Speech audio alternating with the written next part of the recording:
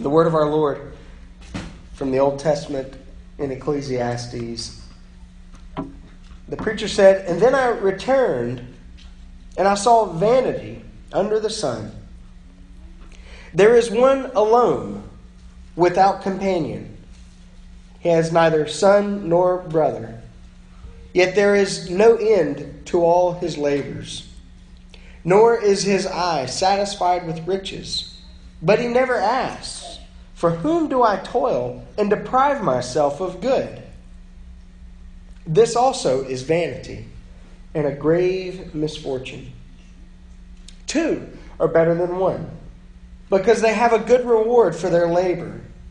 For if they fall, one will lift up his companion. But woe to him who is alone when he falls, for he has no one to help him back up again.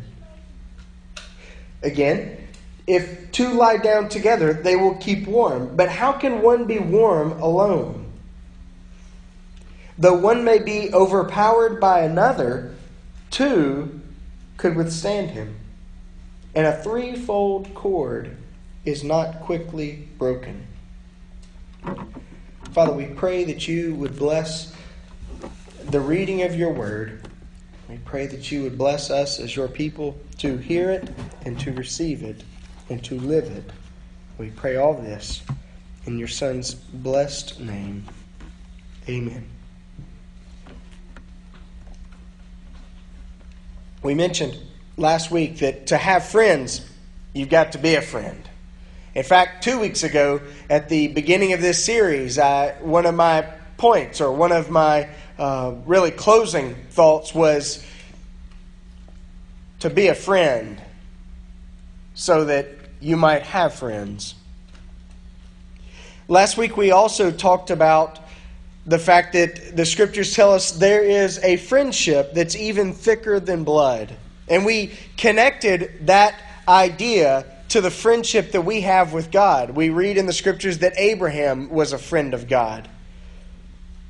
And God calls us as His people to be His friends. He extends the offer of Himself and His friendship to us. And He's more faithful to us than any friend we can imagine. This morning, as I was sharing with the children, we're going to be talking specifically about friendship in the context of the church. All the way back in the book of Genesis, not as early as Adam and Eve's sin, but very, very soon thereafter, there's a rhetorical question, and it's a question that Cain asks of God. When God asks Cain, "Where is your brother?" Cain responds by saying, "Am I my brother's keeper?" Cain thinks that the obvious answer to that question is no. He's responsible for himself. I'm responsible for me. Don't ask me where he is. You can go find him yourself.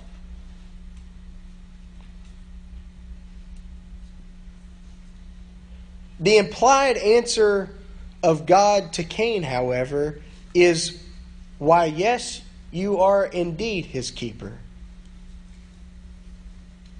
Who are you kidding in thinking otherwise?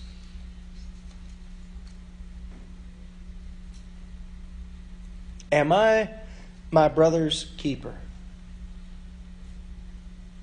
All throughout the story of Scripture, we are given the answer yes.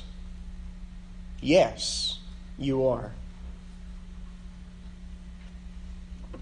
Our friends shape us into who we are. And even more than that, they continue to shape us into who we are becoming.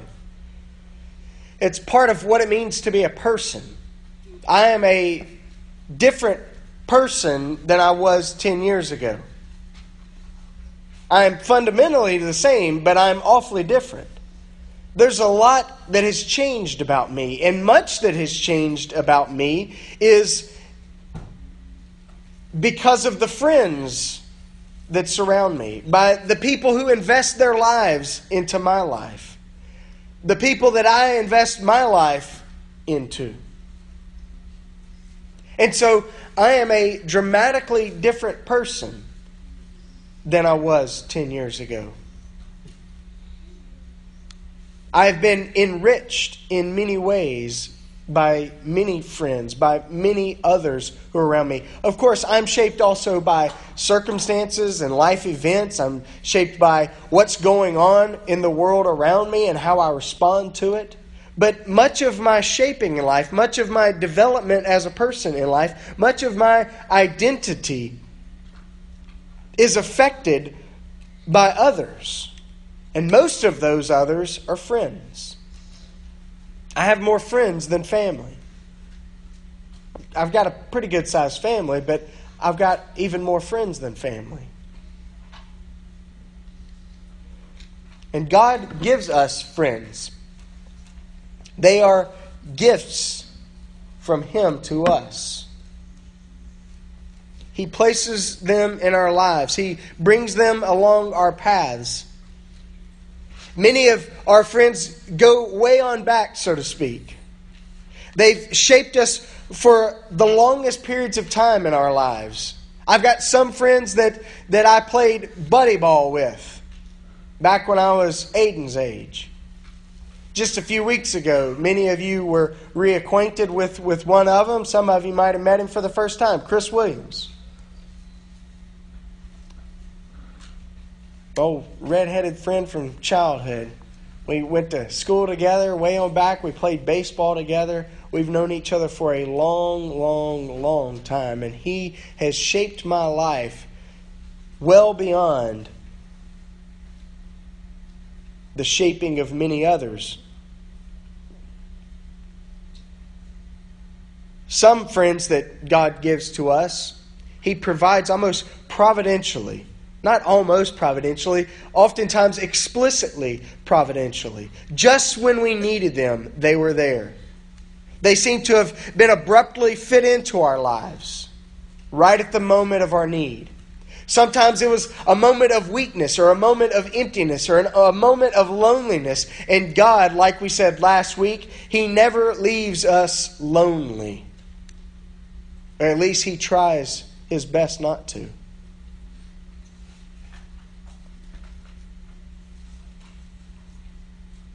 Many of them came at just the right moment because things were going well. Stuff was working out like it hadn't before. And along comes a person that God has woven into the tapestry of our lives. Providentially, He has provided them. He has given them as gifts. And friends ought to be received in our lives as gifts. They ought to be cherished.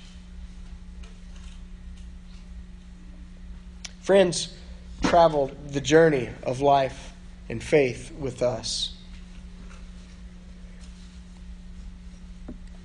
God brings them along our paths to keep us from falling along the journey, to keep us from falling too far back, to keep us from falling away in distraction or despair.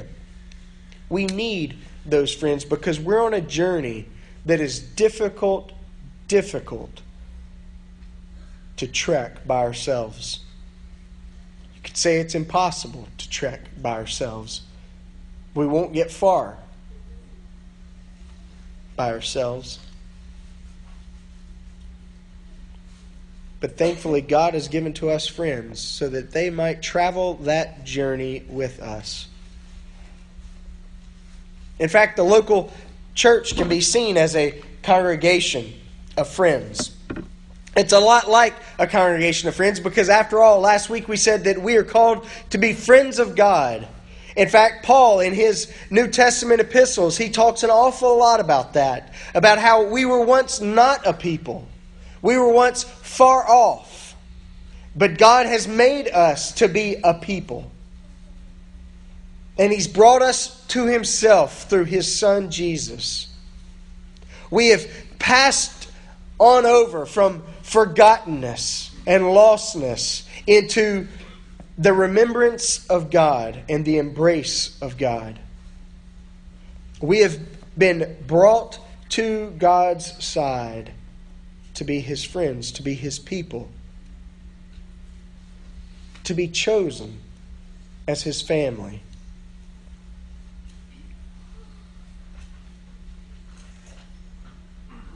And God's intention for us, it seems, is that we ought to be friends of one another.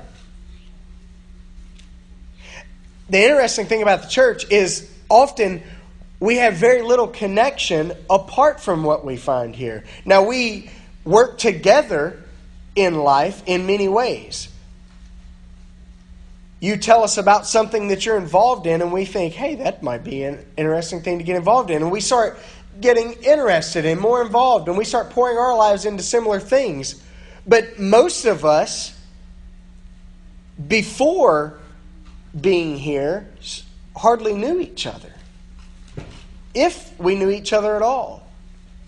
That's one of the interesting things about the church. We're not all connected by our genetics. We're not all biological family members. Some of us might be.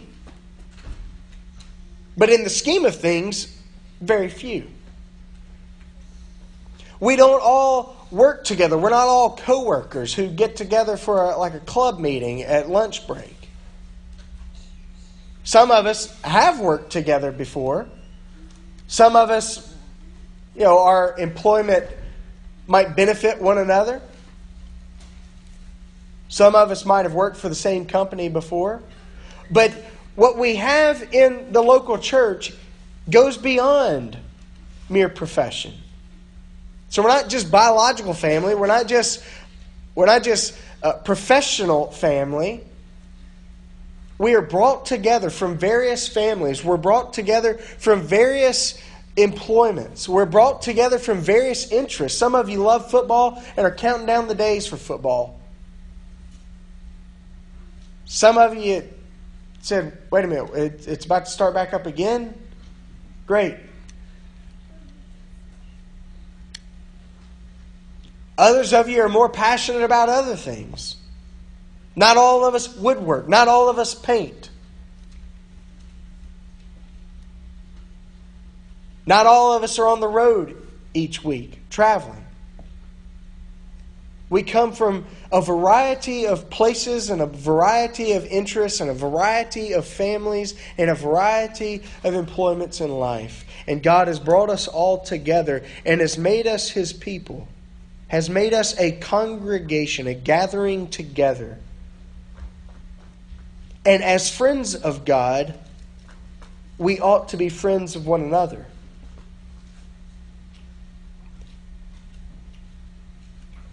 As the church being called together from various scatterings, God calls us together to live in fellowship together, to live in community together, because He has created us in His image, and that image is communal. I think she was almost disappointed a couple of weeks ago when Lindsay told me I didn't use the phrase we were created for community. We were created for community. If you haven't read that book, you ought to. It's a really good book. We've been created in God's image to live in relationships.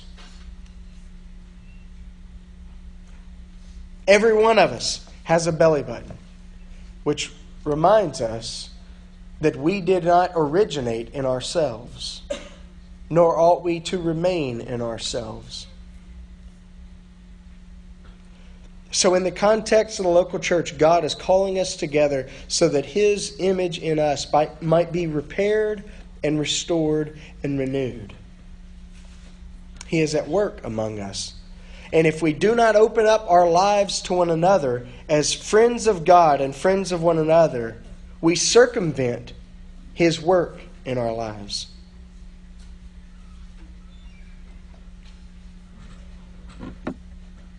Friends are a gift to us, and they come with blessings.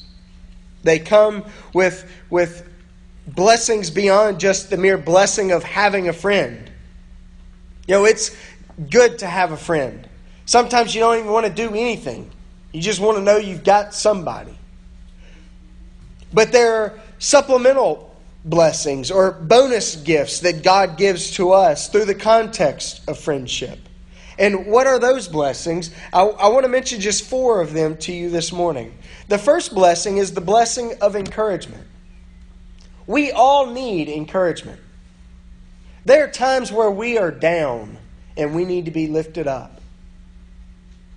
There are times where we are hurting and we need simply someone to say, I'm thinking about you. How's about we grab a cup of coffee?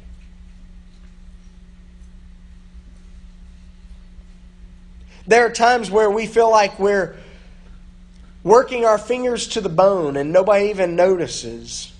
And we need the encouragement of a friend to say, man, I know you're wearing yourself out. I'm proud to be your friend.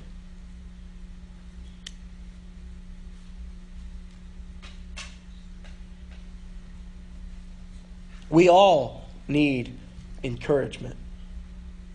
No matter what we're doing in life, no matter what vocation we've chosen, no matter who our family is, no matter how many kids we have, no matter where we are on the road of life, as we're on that journey, and especially as people of faith, as we're on the journey of faith, we need someone else to be an encouragement to us.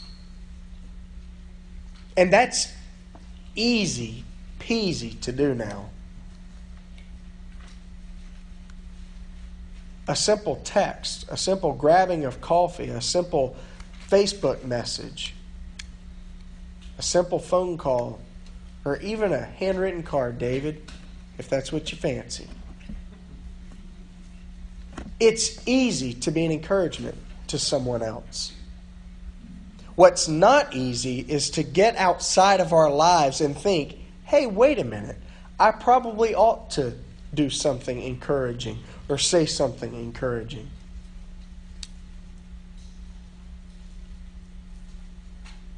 Lindsay and I got in last night. I don't think she's seen it yet because I got it right here in my Bible. We got in. I checked the mail because we'd been out of town for a couple of days, and there was a card in the mail, and I brought it inside, and I saw it was from the DeLeos. I opened it up, and it was a sympathy card from Cheryl. Sorry, Rick, I know Cheryl signed it. It's her handwriting. He's probably thinking, oh, good, we sent a card. Small things in life, the smallest word of encouragement, the smallest note of I'm thinking about you, I'm praying for you, those things mean the world to our friends. And God, thankfully, blesses our lives with the bonus gifts of encouragement, strength that we find through that encouragement, through our friends. Friends also bring with them a celebration. Perhaps even I don't want to say more, but definitely flashier than the daily and momentary words of encouragement and encouragement that we find in our friends. One of the things we need people to celebrate with us. We need people to celebrate our victories. We need people to not just remember our birthdays, because, as we get older, sometimes we wish people would forget about them. We're trying to forget about them ourselves. But we need people to celebrate big things in life, like perhaps a new job, a new baby, a marriage, celebration of 20 years of marriage, a promotion at work, an A on a test. Those big things, those things that we've worked toward, those things that we've hoped for, those things that we've been praying for, when they happen, we need someone to say, that's great. I'm so happy for you. I'm proud of you. Let's have a meal. Let's get the whole gang together and go out. Celebration is very important in our lives. We need it. We need to celebrate what God is doing. It's not coincidence, it's not mere happenstance that God gave us one day a week to gather together as His people, to celebrate His presence among us and to celebrate His work through us. This day ought to be a time where we celebrate. God is with us. And you know what? He did all these things this past week through us. And we're praying for Him to do all these other things through us this coming week. Sunday is a day of celebration. It's the day of resurrection. That's why we don't even fast on a Sunday, not even during Lent, because it's time to celebrate. It's time to shout, hallelujah, praise the Lord. We need, as God's people, others to celebrate life's joys with us, to celebrate faith's victories with us. Ecclesiastes tells us, pity on the person who has no one with him. Pity the one who is alone, who toils and works and has no one to celebrate, no one to enjoy those blessings of hard labor with him.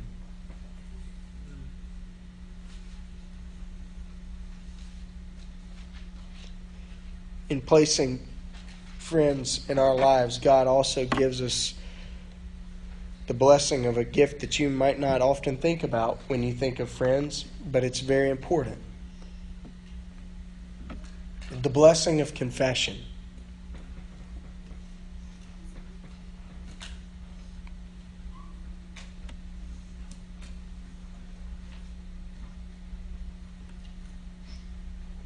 In the New Testament, we're told that we are to confess our sins one to another,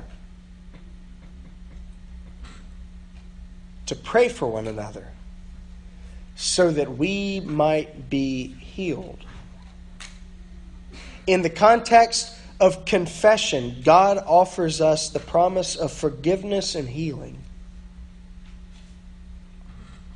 And we need a friend that we can bare our souls to. Someone to whom we can admit our faults. Someone to whom we can confess our failures, our shortcomings, and yes, our sins. We need someone. Too often, we get caught up in the idea that we don't need that. All we need is Jesus, our high priest, and we can confess to Him and nobody else has to know about it. And by confession, the New Testament's not talking about making a public spectacle of our sins. It's not talking about publicly humiliating ourselves and our families and those that we've sinned against. It's talking about being able to say to another human face, I have blown it. And to be told by another human face, Christ forgives those who confess. And He can heal this. We need someone that we can empty our souls to. And thankfully, we don't have to find random strangers on the street to do that. We can find a friend. Better yet, we can call that one friend that we normally go to. Say, hey, I need to talk.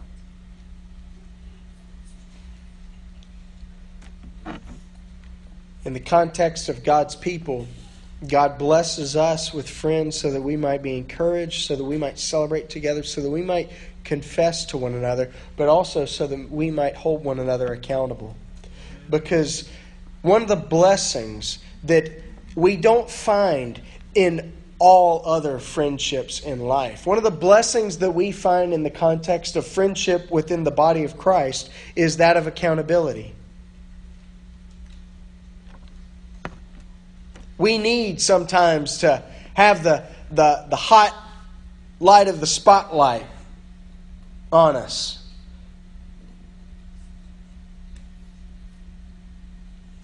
To answer questions about our lives from a friend.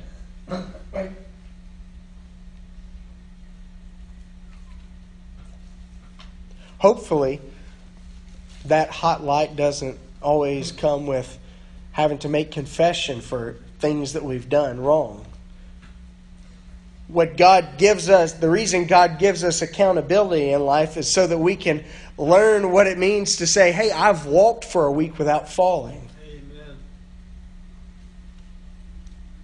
I was stumbling like crazy at first, bobbling around like old Pippin, making 10 steps and falling. But eventually, I'm able to run the marathon and run the race.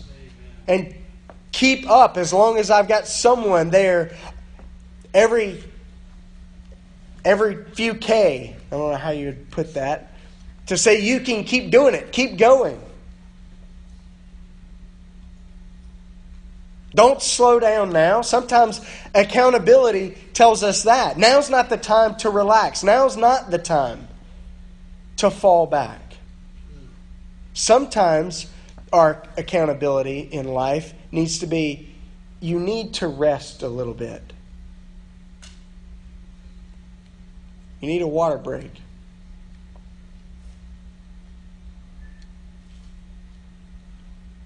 But God surrounds us with friends. He places friends in our lives. And there ought to be one person in our lives who can speak truth into our lives, sometimes hard truth into our lives, sometimes truth that we don't want to hear, and sometimes that truth is actually good. Like, hey, you need to back off of work. You need to take a day off. That's a good thing. I mentioned last week that God He doesn't meddle in our lives, but yeah, He's got an awful lot to do business-wise in our lives. We need friends who will sometimes say those things we don't want to hear. Hey, my worry is that you might be neglecting your family. When's the last time you took a break? Hey, my worry is you seem to be awfully stressed out. When's the last time you played a round of golf? When's the last time you went out on the lake? Now, some of us, we might be doing that sort of stuff way too much. And there are friends there then who can hold us accountable.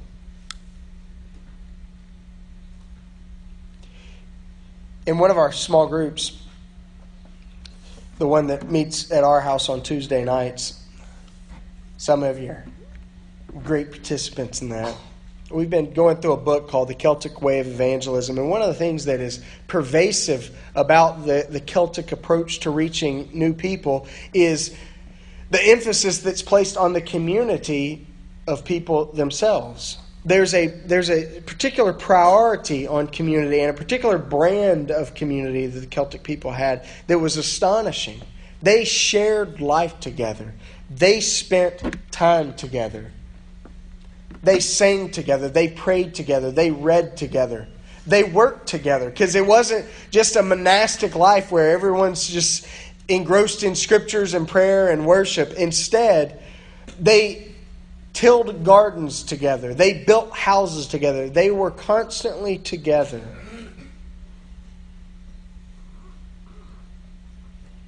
One of the comments that's been made multiple times in the context of that group has been that they feel like we've got some sense of that community here at Faith. We're able to pick up the phone and place a call to get together with someone, and there's friends who are willing to get together at the drop of a hat.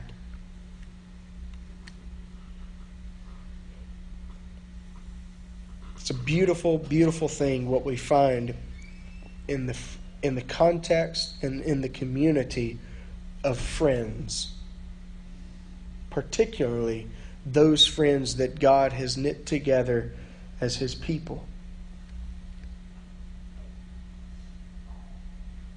Unfortunately, what was so natural for the Celtic people to have that sense of otherness, that sense of community together, that sense of sharing life, is often so unnatural for us post-Enlightenment people. We think life is about me. We think life is about me and what I can figure out and just those people that I want to bless. In fact, love for family is often love for my family.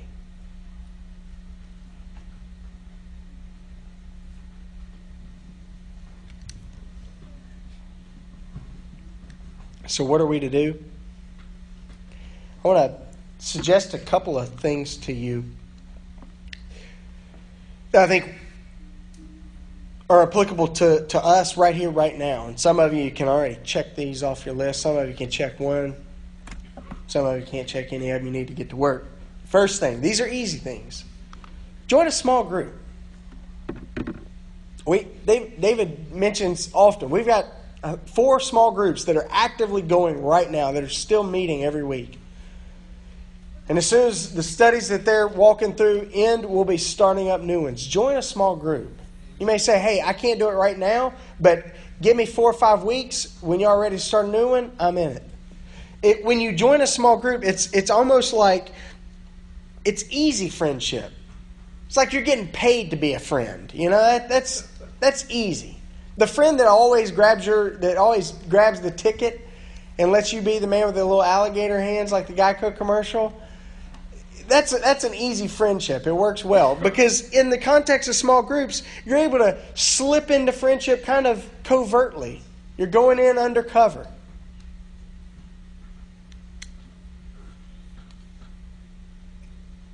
But what you find in the context of a small group is you begin sharing life together. You begin thinking together. You're able to even sometimes to disagree and laugh about it.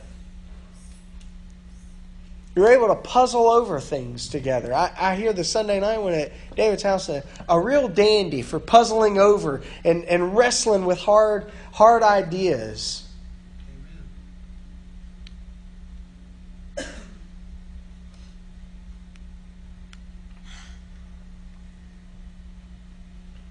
Join a small group. You need it. And you can say, hey, I'm not joining this thing to make friends. I'm joining this thing because I need to learn. That's fine, but hopefully you'll make friends. The other is find a friend here. Here at Faith, find a friend. Someone with whom you can share life and meet often.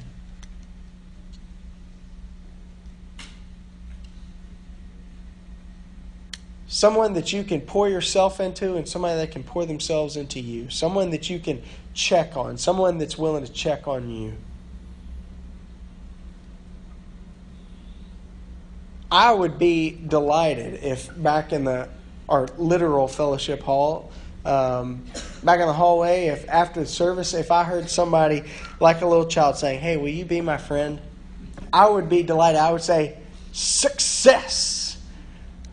That's all I needed.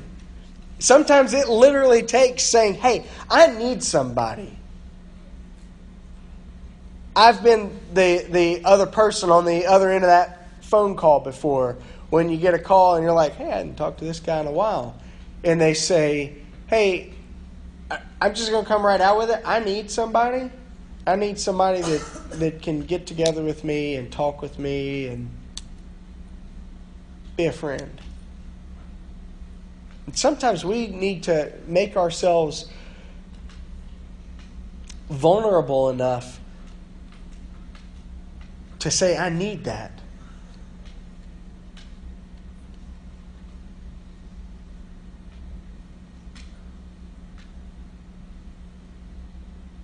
We've heard probably 1,000 times Faith Methodist Church is one of the friendliest congregations, one of the most loving congregations.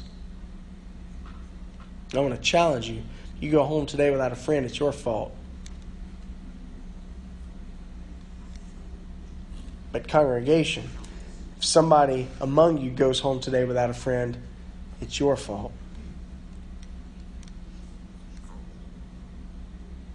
Friendship works both ways. Last week I read a short passage from the first book of the Lord of the Rings trilogy. This week I would like to read a short passage from the last book. Last week we read a short passage about Frodo complaining about Samwise and Pippin and Merry tagging along with him and plotting against him so that he wouldn't go and bear the ring alone. And this week we've gotten to the very end of the journey. And it's just Frodo and Sam. And they've reached Mount Doom and they've got the ring in tow. And Frodo has been injured. He's been stabbed. He's been stung. He's been on this long trek. And he's had just this one friend, Sam, with him. And he is despairing and he's hurt and he's injured. And he can't go anymore. And Sam looked at him and wept in his heart. But no tears came to his dry and stinging eyes. I said I'd carry him if it broke my back, he muttered, and I will. Come, Mr. Frodo, he cried. I can't carry the ring for you, but I can carry you and it as well. So get you up. Come on, Mr. Frodo dear. Sam will give you a ride. Just tell him where to go and he'll go. And as Frodo clung upon his back, arms loosely about his neck, legs clasped firmly under his arms, Sam staggered to his feet. And then, to his amazement, he felt the burden light. He had feared that he would have barely strength to lift his master alone.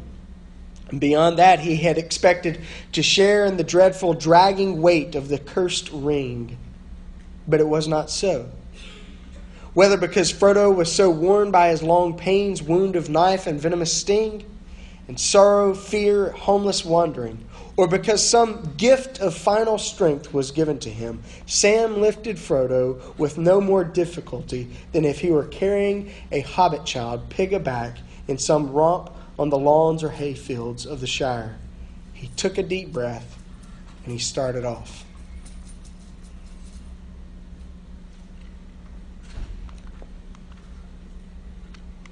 You can't carry your friend's burdens, but you can sure carry your friend.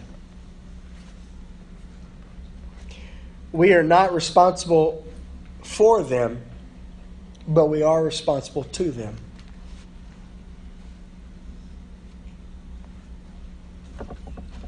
There's a friend in your life who sometimes needs to be carried, needs to be lifted up, needs to be walked down the road of that journey a little bit. And if we could take a note from the friendship of Sam to Frodo,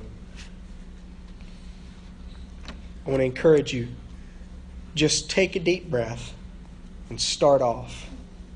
And miraculously, we'll see that we've found and enjoyed a newfound strength. Let's pray.